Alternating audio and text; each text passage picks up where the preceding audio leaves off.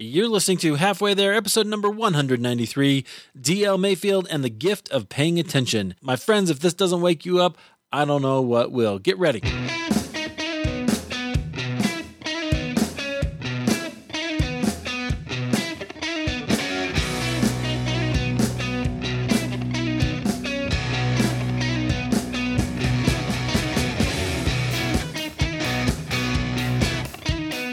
Well, hey friends, welcome to Halfway There. This is the show where we have honest conversations with ordinary Christians about today's Christian experience. I'm your host, Eric Nevins. Thank you so much for being here. Definitely, if you haven't had a chance to go support us over on Patreon, this might be a good time to go and do that. You can get access to new conversations earlier than everybody else if you support us on Patreon. So that's just patreon.com/halfway there. Today, our guest, I can't wait to bring this conversation to you. I have been following our guest on Twitter for a little while. We interact once in a while. She is a writer, a podcaster who's trying to be a good neighbor. I thought that was a great line. And her podcast is the Prophetic Imagination Station podcast. And her new book is called The Myth of the American Dream. So apparently she's got a talent for provocative titles. We'll talk about that as well. Our guest is D.L. Mayfield. Danielle, welcome to Halfway There. Thank you so much for having me. It's good to talk to you finally. How are you? So tell us a little bit about you and kind of what you're doing right now, and then we'll go back into your story. Yeah, well, I have a book coming out in a month, so obviously I'm a writer and I do some freelance writing on the side. I have a degree in teaching English to speakers of other languages, and so for the past decade or so, I've been working mostly within refugee and immigrant communities in Portland, Oregon, and I specialize in teaching literacy to adults who've never had access to education, which is a very small niche, but it's still a reality. And therefore, my life has been immersed in communities of people who tend to be on the margins of American society. And so that's kind of where I'm at. I'm in this amazing neighborhood on the outskirts of Portland where it's very diverse, especially for the Pacific Northwest. Yeah. And yeah, just trying to be a good neighbor. Right now, as we're recording this, we're like 3 or 4 weeks into this global pandemic. And so that has really drastically changed my life. I'm sort of a huge neighborhood busybody. I'm very involved in things, and having to stay at home, I feel like this is a really interesting opportunity for me. I almost feel like cloistered. Like I've been wanting to read about nuns and monks and like how do they maintain this connection to God when a part of my story has really connecting to God through the work of everyday life and being in community with my neighbors. And now we're in this season where we can't do that. So I don't have all the answers. I'm actually sort of today in a place of really wanting to ask God, like, what do we do in this time of being at home? Yeah. Does that make sense? Yeah. Oh, yeah. It's like forced solitude, right? Solitude is a spiritual practice, and we're all being forced to practice it. Oh, my gosh. But the thing is, we do have access to like Twitter and Netflix. And so there's ways to clutter up this forced solitude. And I'm really trying to be like, I am sad. I am so sad that I cannot sit in my neighbor's apartment right now, for 3 hours and just shoot the breeze. And the people I'm in relationship with, it really does take a long time to really get to what's really going on. And we don't interact over technology much. So really my life has changed drastically, and just saying, okay, maybe it's time to just kind of sit quietly with God for 3 hours. I'm not saying I'm doing that. I've not done that yet, but as this continues to go longer, it is making me think, what is this time going to reveal in myself, and how can it be actually fruitful for the long run? I'm really fascinated by what we're going to see come out of it. So later this year, there will be projects that people started, or maybe reflections that people like. They realized I need to change my life, and we'll see things change. That'll be very interesting to see. This is, it happens. Pandemics happen historically, but we haven't lived through one. So it's kind of interesting to see what that'll do. Oh, yeah. Anyway, okay, well, that's interesting. You're in Portland now, but you didn't grow up there, did you? No, I kind of grew up all over the place. My dad was a pastor of mostly small churches, and we would move like every 2 to 4 years, kind of mostly in the western part of the US. So, but places like Wyoming, Alaska, Northern California, Central Oregon. And I've now lived in Portland longer than I've lived anywhere else. So I kind of consider it home. That's your place. Yeah. So pastor's kid. So you grew up in a Christian family. Mm-hmm. And so what was that like for you?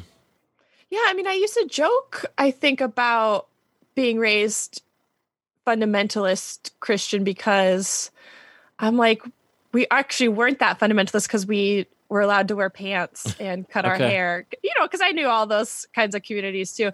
But yeah, the farther out you're like, I am like, wow, but I really was raised in a very sheltered way. I don't know how else to describe it, but I was homeschooled up until 11th grade because of like a fear of public schools. I was baptized when I was 6, and most of my relationships were within the church, and I only interacted with Christians. And so, yeah, now that I have kids of my own, it is interesting to be like, yeah, we really were kept pretty separate from the world for a very, very long time. And it's most ways my childhood was amazing. But I am making a few different choices with my own kids. Like they attend our local public school, which is like rated one of the lowest in all of Oregon, but what actually is going on there, it's this amazing place of community and mutual caring and sharing. And I'm able to have conversations with my kids about our faith in this very diverse setting. And actually, my parents now live 10 minutes away from me, and my mom started working at our public school as a reading tutor. And now she's just like, I feel God's love for this place. And so it's really interesting to see that trajectory from a public school as a place of evil to now my mom investing in it and loving it. So it's been a really fun journey. It's interesting how contact with others changes your perception of them. Yes, absolutely. Right. Absolutely. Well, that's interesting. Okay. So how did your faith, did you feel like your faith ever became your own? I'm sure it did at some point. So what was that journey like for you? Yeah, I have, I went to Bible college and I wanted to be a missionary from age 6. And I think one of the reasons I wanted to be a missionary was that I was a very intense child, an intense female in a denomination where women were not allowed to be in positions of authority, except you could be a missionary overseas, right? And so if you're like a strong, independent person and you're female, that's kind of where you went. And so that is something I wanted. And also, missionaries are like the cream of the crop, right? Yeah, like everybody thought they were amazing. And so if you're a pastor or a missionary, you are in. Right. And so like, there's definitely a part of me that thought, I want to be the best. If there's a hierarchy in God's eyes, then I want to be at the very top. And terribly mixed motives. I do really love other cultures, and I really wanted to be helpful in the world. And so those are also some reasons why. But in Bible college, to be a missionary, we obviously took a lot of classes about the Bible. And I do remember reading the Gospels and just being really struck with Jesus always talking about this thing called the kingdom of God. And I just could not wrap my head around it. And I couldn't understand what that meant. And my dad and my professors, they always said the same thing. They said the kingdom of God is God's rule and reign in your life. I'm like, okay, but what does that mean? Because everybody I knew was Christian and everybody said that. Yeah. And we didn't seem that different from everybody else, to be perfectly honest. And so I just had this sense of, this is how it started, my faith becoming my own, is I had this sense that I didn't fundamentally understand the main thing that Jesus talked about. And that terrified me because everybody else around me acted like they knew what it meant. And I just thought, I am totally missing something here.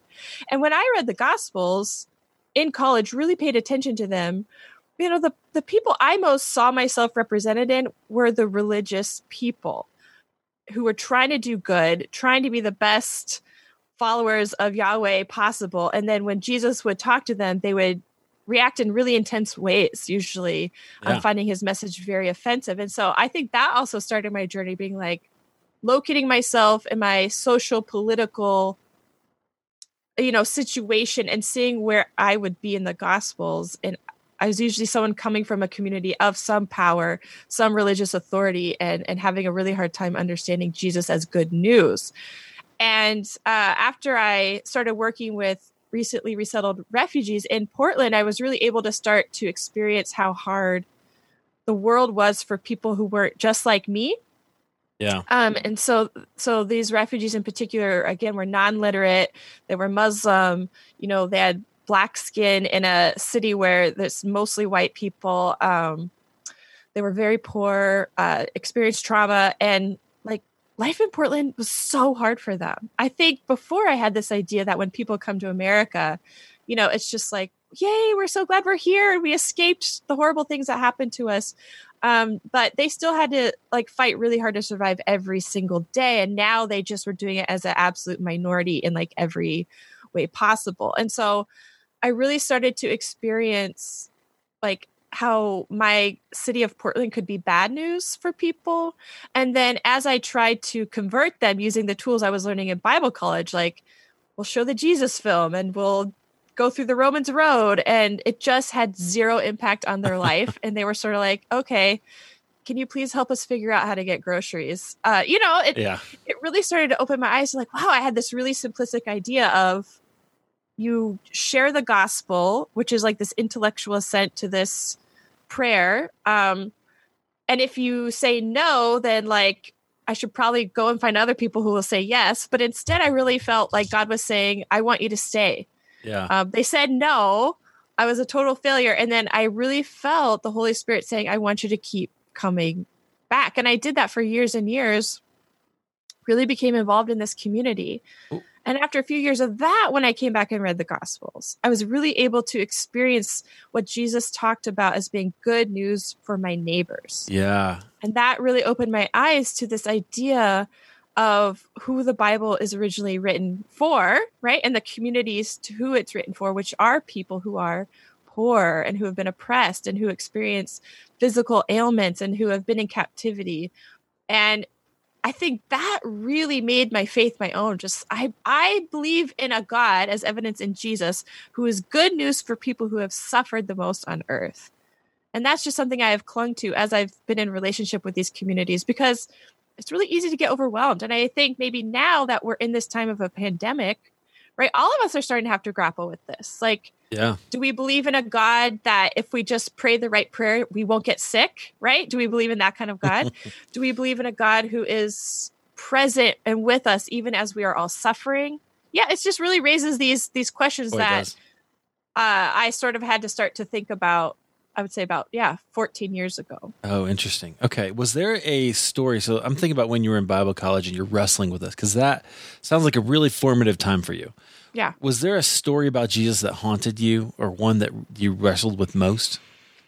I think, like, looking back in Bible college, it really was that phrase, the kingdom of God. I will say now, things jump out to me all the time. But I, as a good little evangelical, I heard about the cross all the time. And so like Good Friday was like one of my least favorite days, which sounds terrible to say, but just because it was all about, my personal sin, nailing Jesus to the cross, and like everybody needed to cry a bunch. It's about how bad you feel. Yes. And I don't even think, I think that's like a part of what was going on at the cross, but that's like the only part that was focused on. And it's really hard when you're a kid to be like, I don't quite understand why it was me who did it. Right. Okay. I do feel really bad. And then if you look at the Gospels, there's a lot of stories of people trying to kill Jesus. It wasn't that one time, right? Where people got so mad that they tried to kill him. In fact, the religious leaders and people who actually showed up to the synagogue to hear the word of God, who are good, observant, religious folks, they tried to kill Jesus multiple times. And so I think those stories also started to stand out to me, right? Like, what's going on here that people would find Jesus's message so upsetting to their lives that they would want to kill him. And it usually revolved around Jesus saying, God is working in these communities that you would love to see vanquished from the earth. It's basically Jesus saying the Gentiles, like when Jesus elevates people like Naaman the Syrian or the widow of Zarephath and says like, in the time of the prophets, there's tons of Israelites in need. And instead God worked through these people who oppressed you or are part of the oppressive group. So I think stories like that, I heard so much about the good news of Jesus growing up, and I just started to be like, Jesus really, he felt like bad news to some people in the Gospels. Yeah. And what does that mean for me? Why should I assume that he is good news? And so I think that started this tension of me wanting to understand, am I really willing to take Jesus seriously? And what would that look like for my life? Would it feel like a kind of death of sorts if Jesus is asking me to truly put other people above my own self? Does that make sense? I wanted it to be so concrete because I think that's what I was always looking for as a teenager. It's like, how does this change the way we live our life? Like, I know we'll get into heaven, but what does this mean for today? Because that's what Jesus actually talked about all the time in his life and his miracles and what he did. He was very involved in his community, his life, and very involved in kind of pointing out to people who they have excluded from being in relationship with. So I started to say, that's what I want to start focusing on in my actual life. Oh, interesting. Okay. Yeah, that's fascinating. I had very similar questions as a teenager. Like my question was, how do we change, right? How do we, if the gospel is for change, we always talk about it, but I don't see any of it happening. And so very similar kinds of questions, like what is actually here? I found a lot of that in Dallas Willard and some of his work, those kinds of things, Kingdom of God too. Yeah. Interesting. Okay. So it sounds like you always had these sort of questions. You were wrestling with your faith just a little bit. You believed, but then maybe the tradition that you were being given, you were skeptical of. And not skeptical, but I think I saw the limitations of it. And so, this is a little bit of a tricky story to tell because I was wanting to be a missionary and I was sort of being told I have, this is what I think is so funny. When I'm 19 years old at Bible college, right, being told that I know everything there is to know about God and should go out and convert people to be just like me, right? There's not very much humility in that. And there's a sense of, I think, American exceptionalism that's in there. There's a sense of triumphalism where, of course, we're going to be victorious because we have the key to the truth about God in Jesus Christ. And again, having those experiences of using the tools I was given, presenting it to these communities, and recognizing there's just so many barriers to these communities converting in the ways that I had been told was going to happen. And then recognizing, oh my gosh, is my faith bigger than this? Like they need to say one thing and then they're in. Is my faith bigger than just this simple kind of transaction? And what is God asking me to do now that I've been introduced to these communities? And so I really had to struggle with what it means to fail and what it means to not be someone who comes in saying, I know everything about God, let me give it to you. But instead, the more time I spent with my neighbors, this was like so hard for me to talk about, but I experienced the love of God in those spaces. And my personal background did not give me a framework for that. I think in scriptures, we see a framework for that. In so many people's testimonies, we see this framework, but I personally was not given one. I was supposed to bring God with me. Instead, I discovered a God who is present and at work in the world. And I just get to be one tiny piece of that work. And I'm so glad, right? In retrospect, it's like, thank goodness the Holy Spirit is working and it's not up to me. Yeah. That's a lot of pressure, I feel like, to put on people. Well, okay, so it goes back to humility for sure. I think that's a huge thing. But you're right. That's so interesting. Okay, I've got a lot of problems with some of that as well. The whole idea of if I don't tell everybody, then I've somehow failed, and God's going to judge me for all that, right? It's a burden. It's hard. It is. Yeah, a definite burden. Yeah. I'm curious. You mentioned earlier you felt like the Holy Spirit was asking you to stay with these people. Mm-hmm.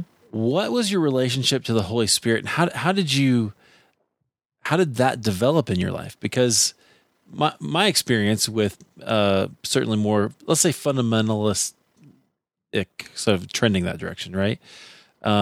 Is that the Holy Spirit generally is not, it's believed in, but not really experienced, right? So how did that become to be part of your experience? Yeah, my dad was pretty much just independent Christian church. Okay.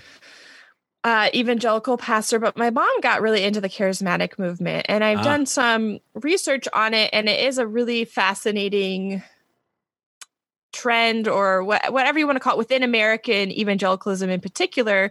And there's some parallels to groups, finding avenues of power, avenues of expression in the charismatic.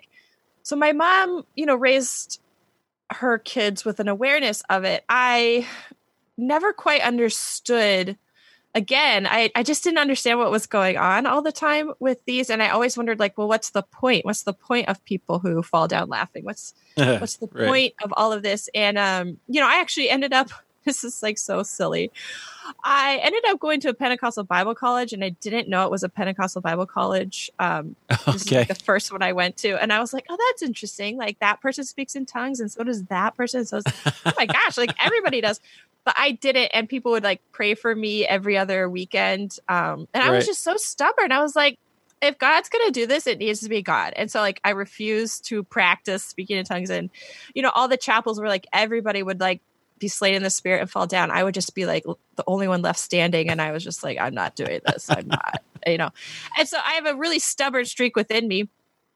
But I also, now, the older I get, the more I can see, I do think God understands that we're all so different, and that the Holy Spirit works in different ways in people's lives. And when I have heard people share their testimonies, I think what I most relate to are people who are like, I just feel like God is constantly dragging me into these things I don't want to do. And like, I don't need to spend a lot of time in prayer asking God, what should I do with my life? Because I feel this constant hounding of God saying, like, you need to forgive this person that you really hate. And I hear God saying, you need to really love this person that you just want to ignore at all costs. And so that's like more my relationship with the Holy Spirit, is just this drive, and this, it doesn't come from within me. It's something from beyond that is calling me to love other people and to position my life in a way that, doesn't make it necessarily easier.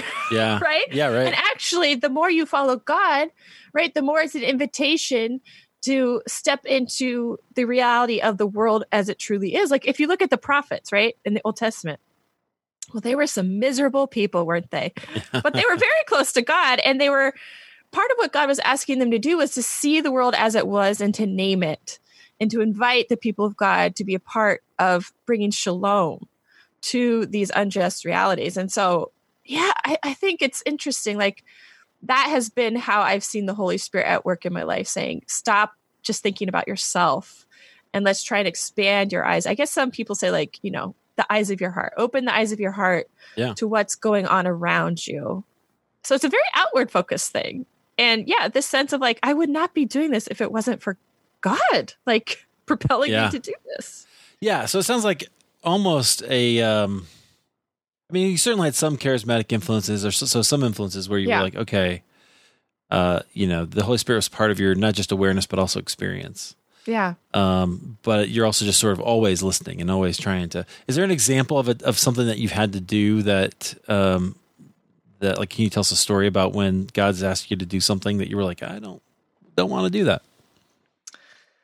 Oh, that's a good question. I think that so in the book, The Myth of the American Dream, I really did want to spend some time thinking about these values that sort of shape our lives if we grew up in a dominant culture in America. And I sort of thought of these values of affluence, autonomy, safety, and power. And in the book, I talk about, living in this neighborhood with refugee and immigrant communities. And when my daughter reached school age, I Googled our local school, which I already mentioned is like one of the lowest rated in the whole state. And I saw that ranking and just how low it was. And it was like rated F and like this big red, all this stuff. And just this sense of panic that came up with Amy. And I'd been inside that school. I knew a bunch of families at that school. But I think it was this cultural baggage stuff of, I need the best for my kid. Am I going to fail my kid? Am I doing something wrong? I'm so scared that I'm going to, put my own kid behind in this rat race that we call the world. And also just normal stuff like, my child is so precious and wonderful and I can't, right. can't imagine them being a part of this chaotic school environment. And so, I really felt this struggle between my culture just wanting me to freak out and leave and find a better option because I have the privilege to do so. And really this underlying sense of calm. And I would say this is, possibly from the Holy Spirit saying, it's going to be okay. You'll all be in this together. Just take it 1 year at a time. Like, let's just see what it's like to be a part of this community. And, I've spent so many years of my life, like trying to build community and moving into these low-income apartments and doing all this stuff. And having my daughter go to the school was like the fastest and easiest way I've ever had of just like instantaneous neighboring and instantaneous relationship building. And we walk to school every day. We see so many people. The school is truly the lifeline of our neighborhood because we don't have any parks. We don't have any community centers. We have like almost zero public places people can gather. And so the school is so important to our community. And what I would miss out if I let that fear, drive my decisions. And I think what's so sobering is like, I had been planning to send my daughter there. I had all these values of community. And then in an instant, looking at this rating system, which the rating system was designed to further segregation, so like it's doing its job.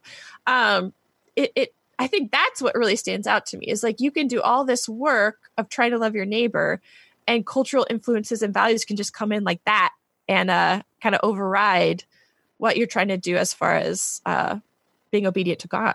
Yeah. Yeah, absolutely. Wow. That's one of those hard things because it's so ingrained in us, right? It's so deeply held. Interesting. Okay. Well, have you ever had a dark night of the soul or a time when you felt like God was far away? Oh my gosh. I feel like I'm always in one. All the time. Has anybody else ever said that? No. I've had people say no, which I was like, oh, okay, that's interesting. Like, call me back after you've had yours. Right. What does that mean? What does that mean? Like wrestling with God? Yeah, all the time. I'd be interested to, you can tell me what you think about this whole spiritual formation journey because I did grow up hearing all of those testimonies that had such a nice linear. A bow, and so my mom talked a lot about the dark night of the soul and having one, and now I'm just like, oh my gosh, I feel like I am kind of in one right now because of this global pandemic, and my whole life has been about my neighbors and neighboring and all that. And I always thought if something bad happens, I'm going to be so happy I'm in my neighborhood with these really resilient communities. It's going to be amazing. And now I'm like, I can't go visit them. This never once crossed my mind that this could happen. So I'm alone in my house with my two kids and my husband. It's challenging your sense of community. Oh my gosh. And my sense of vocation and my sense of what I do to have God be proud of me. It's like all this stuff is really coming to a head. And so I don't view it as this dark night of the soul where I'm despondent, but I view it as a time where I'm acutely aware of the suffering of the world and I'm powerless to do anything about it. And so that's usually how my dark nights come about. And I have to say, do I trust God?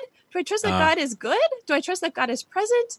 But I don't view it as an absence of God's presence, which I know that's traditionally how the dark night of the soul has been kind of categorized. I think my relationship has always been, now that I am free to be honest with God, I don't feel God's absence necessarily, but I do feel like, what the heck?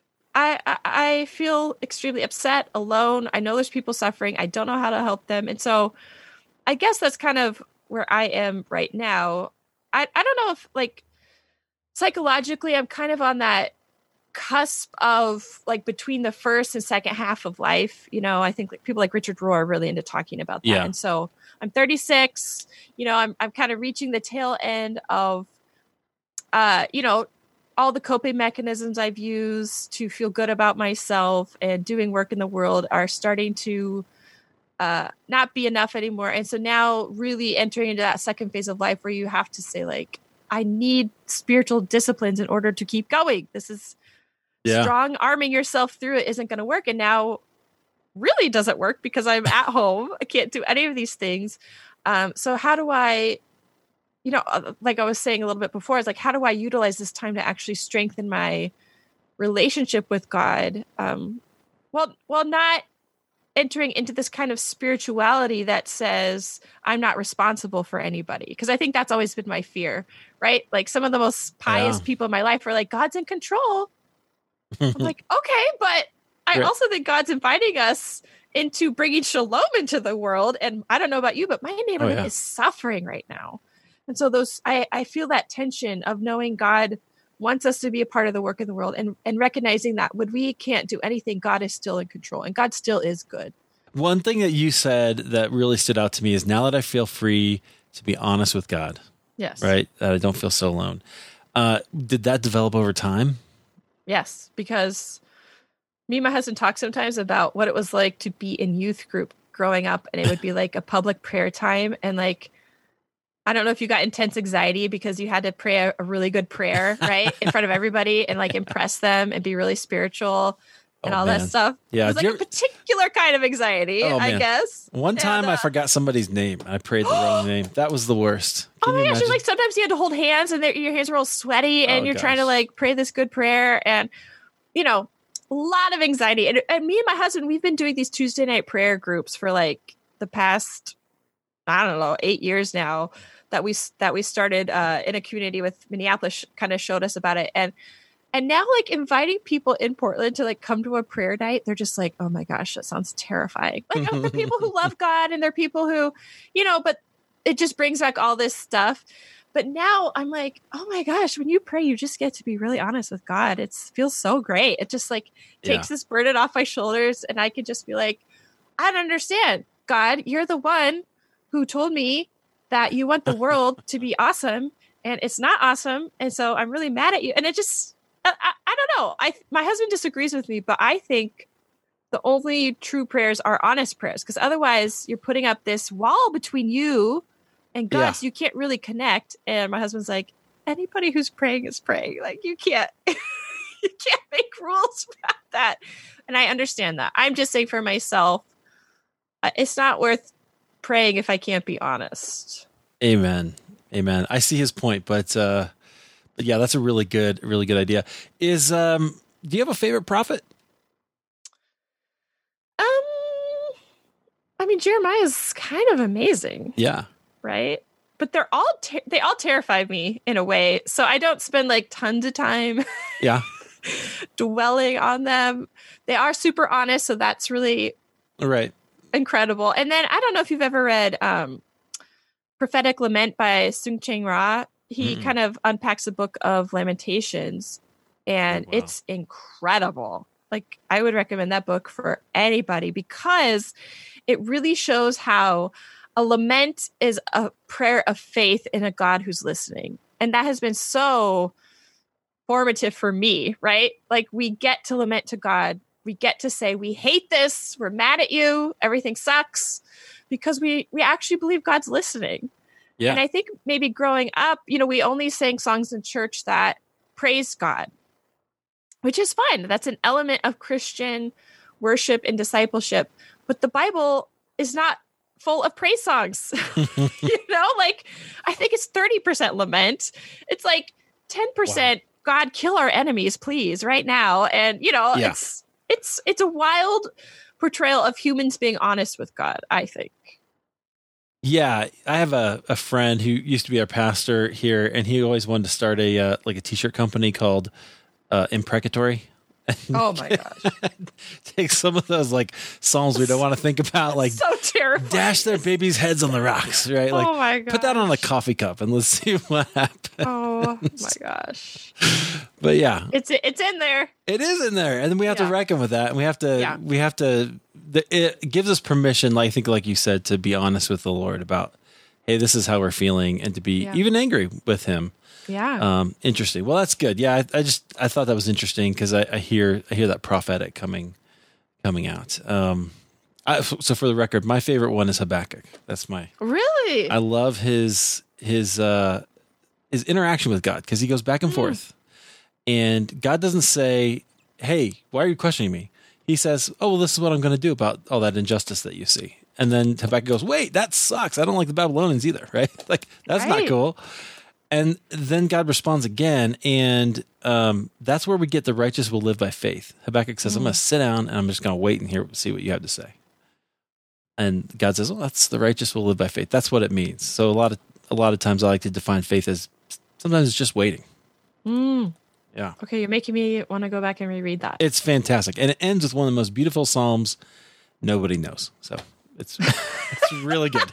Let's put that on a T-shirt instead of imprecatory psalms. Yeah. Yeah, exactly.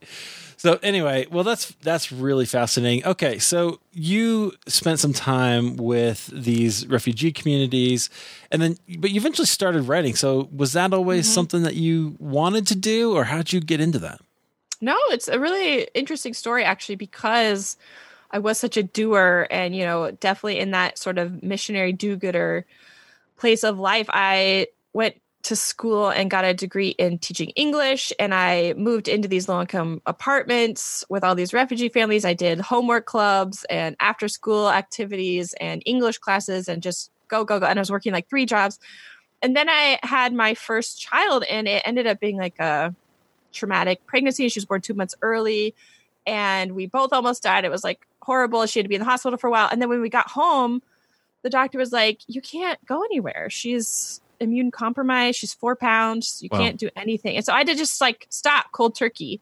And again, I still thought I had 2 more months to like wrap up all this stuff, and I was just stuck inside my little apartment and, kind of like where I'm at now. Yeah. And I was really forced to sort of begin to think through my experiences of life with my neighbors and kind of trying to integrate what I believed about God. And that's when I started writing. And it's just become something that I like to do. First of all, I write to help myself understand how I'm feeling because it still puts me in touch with my emotions. I have a hard time otherwise. I just want to do. And so writing really helps me understand and pay better attention to my life.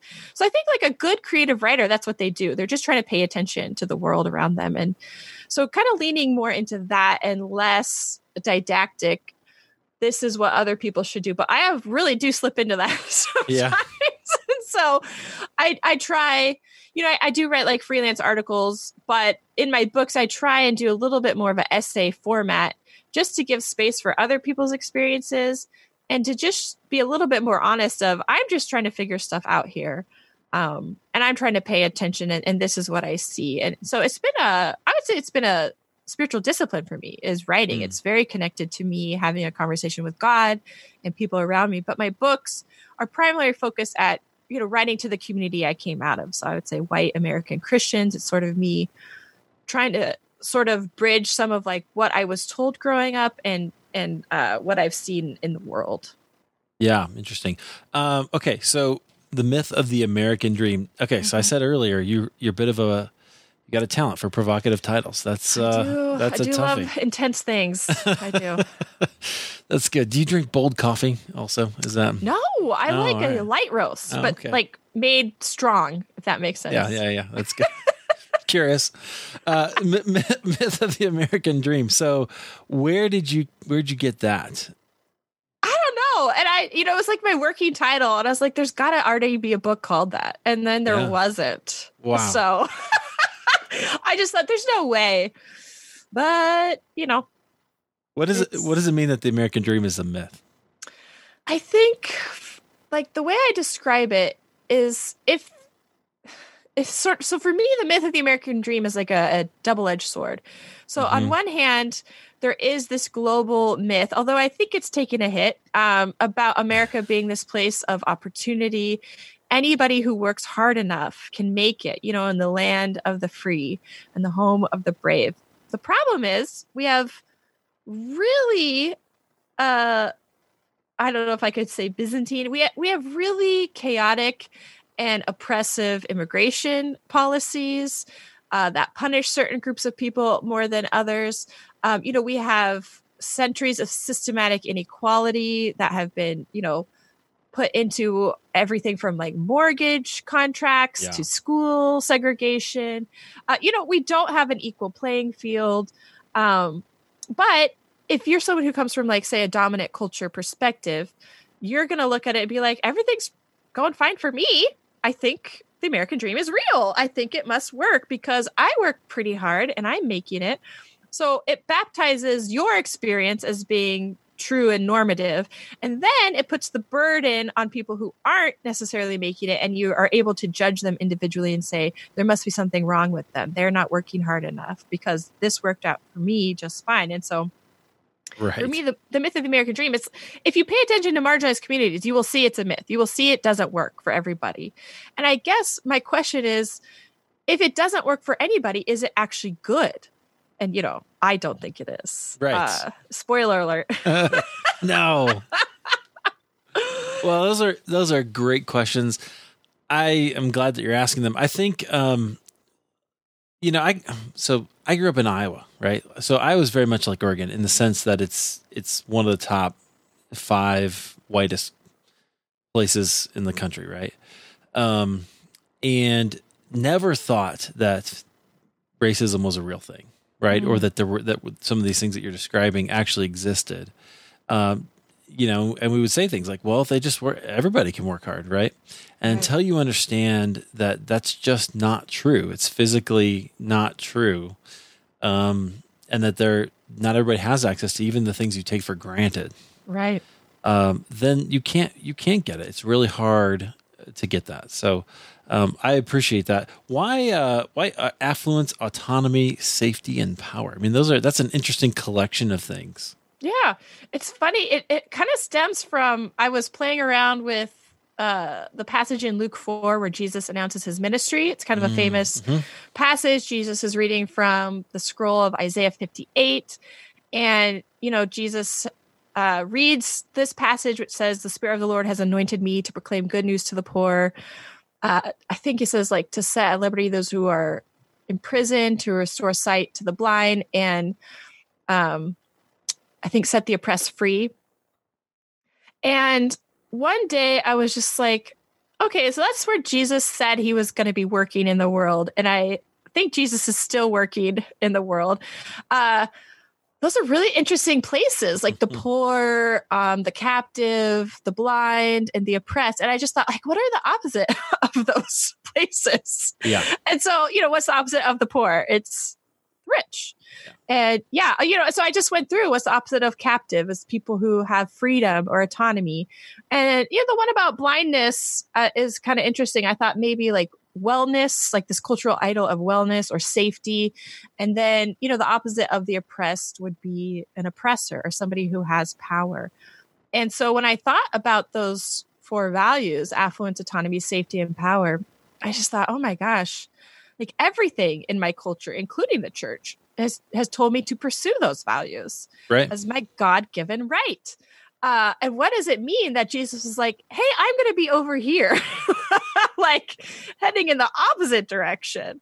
And again, that question of, if I'm somebody who says they believe Jesus is Christ, am I going to take this seriously? And then coupled with my relationships with these communities that have really come from those places that Jesus talked about, I would say refugees really embody those categories, really saying like Jesus says he's good news to them.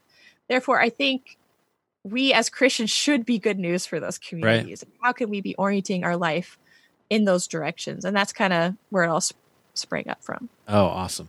Yeah, I have a friend who says if your gospel isn't good news for the poor, it's not the gospel. Yes. But we really spiritualize that. Yeah. I think. But, one of the things that's so fascinating is the Bible is obsessed with economics, like just obsessed. Yeah. Talking about money, wealth, possessions, what you should be doing with all that stuff. And growing up and even in Bible college, just really the emphasis being on idolatry and like people bowing down to a wooden carved statue. And of course that's in the Old Testament. That's like a really huge sign that the people have turned away from God. But in so many instances, when the prophets are telling the people of God, like, you've really forgotten God, the first sign is not they're bowing down to idols. The first sign is that they've forgotten the poor, and they've forgotten to take care of the widows and the foreigners. They started becoming really selfish. And then eventually they get to the place where they're bowing down to idols. And so again, it's really important to think about the good news has to actually impact people's life and their economic situation. And it's not just about the spiritual. It's all intertwined because God cares about our lives. Like, he cares about our present. Yeah. What do you hope this book communicates to people? What do you hope people get from it? Let's say somebody who's in a dominant, culture reads it. What do you hope they hear? Yeah, I think I really am on a journey of trying to pay attention. And so I'd like to invite other people to pay attention to the inequality of our world. And I think that, with this global pandemic, it really is exposing what's kind of been there all along for maybe even a wider group of people. And so it's going to be an interesting time for all of us to really lean into how can we pay attention to inequality? How can we be curious about our own role in both benefiting from these unjust systems and being curious about where God might want us to be agents of shalom, right? Mm-hmm. Shalom is this beautiful theme in scripture. Over 550 times we see that word, and that shalom is what God's dream for the world is. It's where everyone flourishes. And just like you were saying about it's not good news if it isn't good news for the poor, the Bible, this is what Randy Woodley says. He says, if a community is flourishing, if it's experiencing shalom, when like the poorest and most marginalized people in it are flourishing. And until that happens, you don't actually have shalom. You don't actually have God's dream for the world. So that would be my goal, is inviting Christians into paying attention, into curiosity, and to wanting and desiring shalom and wanting to be a part of that. And right now is such a fascinating time. So like my governor, Kate Brown in Oregon, she recently said that, this pandemic it's not exposing the cracks in the system, it's exposing the canyons in the system. Wow. And I think that's something we're all going to have to start to grapple with even more. Yeah, absolutely. I think we've got to be aware that they're there, and where God's calling us to fix them. Sometimes it's not enough to just pray that God would fix them. We have to go out and do it. And it's an interesting tension, right? Yeah, it is. Because we can't fix it all. Yeah, right. We're not God, but yeah, I think I've been a part of communities of people of faith and they talk a lot about being contemplative activists, and you can't be an activist without being in a relationship with God, without being connected to the source of our desires. And you also can't just be a contemplative all the time. You have to go out and be an activist too, and trying to lean into that. Man, I love that. Okay. This has been a lot of fun, Danielle. I really appreciate you sharing a little bit of your story. Friends, the book is called The Myth of the American Dream, Reflections on Affluence, Autonomy, Safety, and Power. You can get it wherever you get good books. It comes out. It'll be out by the time this is out, so it's good. Danielle, anything you want to leave us with? Well, I guess I kind of want to know, how are you doing right now? It is an intense time. That's great. We're doing okay. You know what? So we're about 3 weeks in, and we have, for the most part, it's a good thing. Kids, my boys we have 3 boys. They go to a school. It's been okay. This is really tough, but we had a school shooting at our school last year on May 7th. Oh my gosh. And so their last year ended like abruptly anyway. But their school is a STEM school. And so they already do, when we have snow delays, they already do a virtual day. So they were kind of used to that. My poor daughter, she's 18, she's a senior, and she's losing just everything that she was planning for. So she's devastated. For the most part, we're okay, but yesterday everything just blew up with all the emotions and everything. So we're getting there. But it's, just like everybody, it's one thing at a time and contemplating what's next. And I'm working online. That's what I do, and I enjoy it. Yeah. Okay. So that's it. Thank you for asking. That's good. Yeah. Thank you for being here. I really appreciate it. I love what you do on Twitter, by the way. I'm always probably liking your posts too much, but I try to interact, and it's always entertaining. Oh, I'm a little spicy on there sometimes. That's fantastic. I like it. Very good. Well, people can find you at your website, I think is dlmayfield.com, right? And again, Twitter, I would totally recommend. Must follow. And thanks for being here. I really appreciate it. Yeah, thank you so much.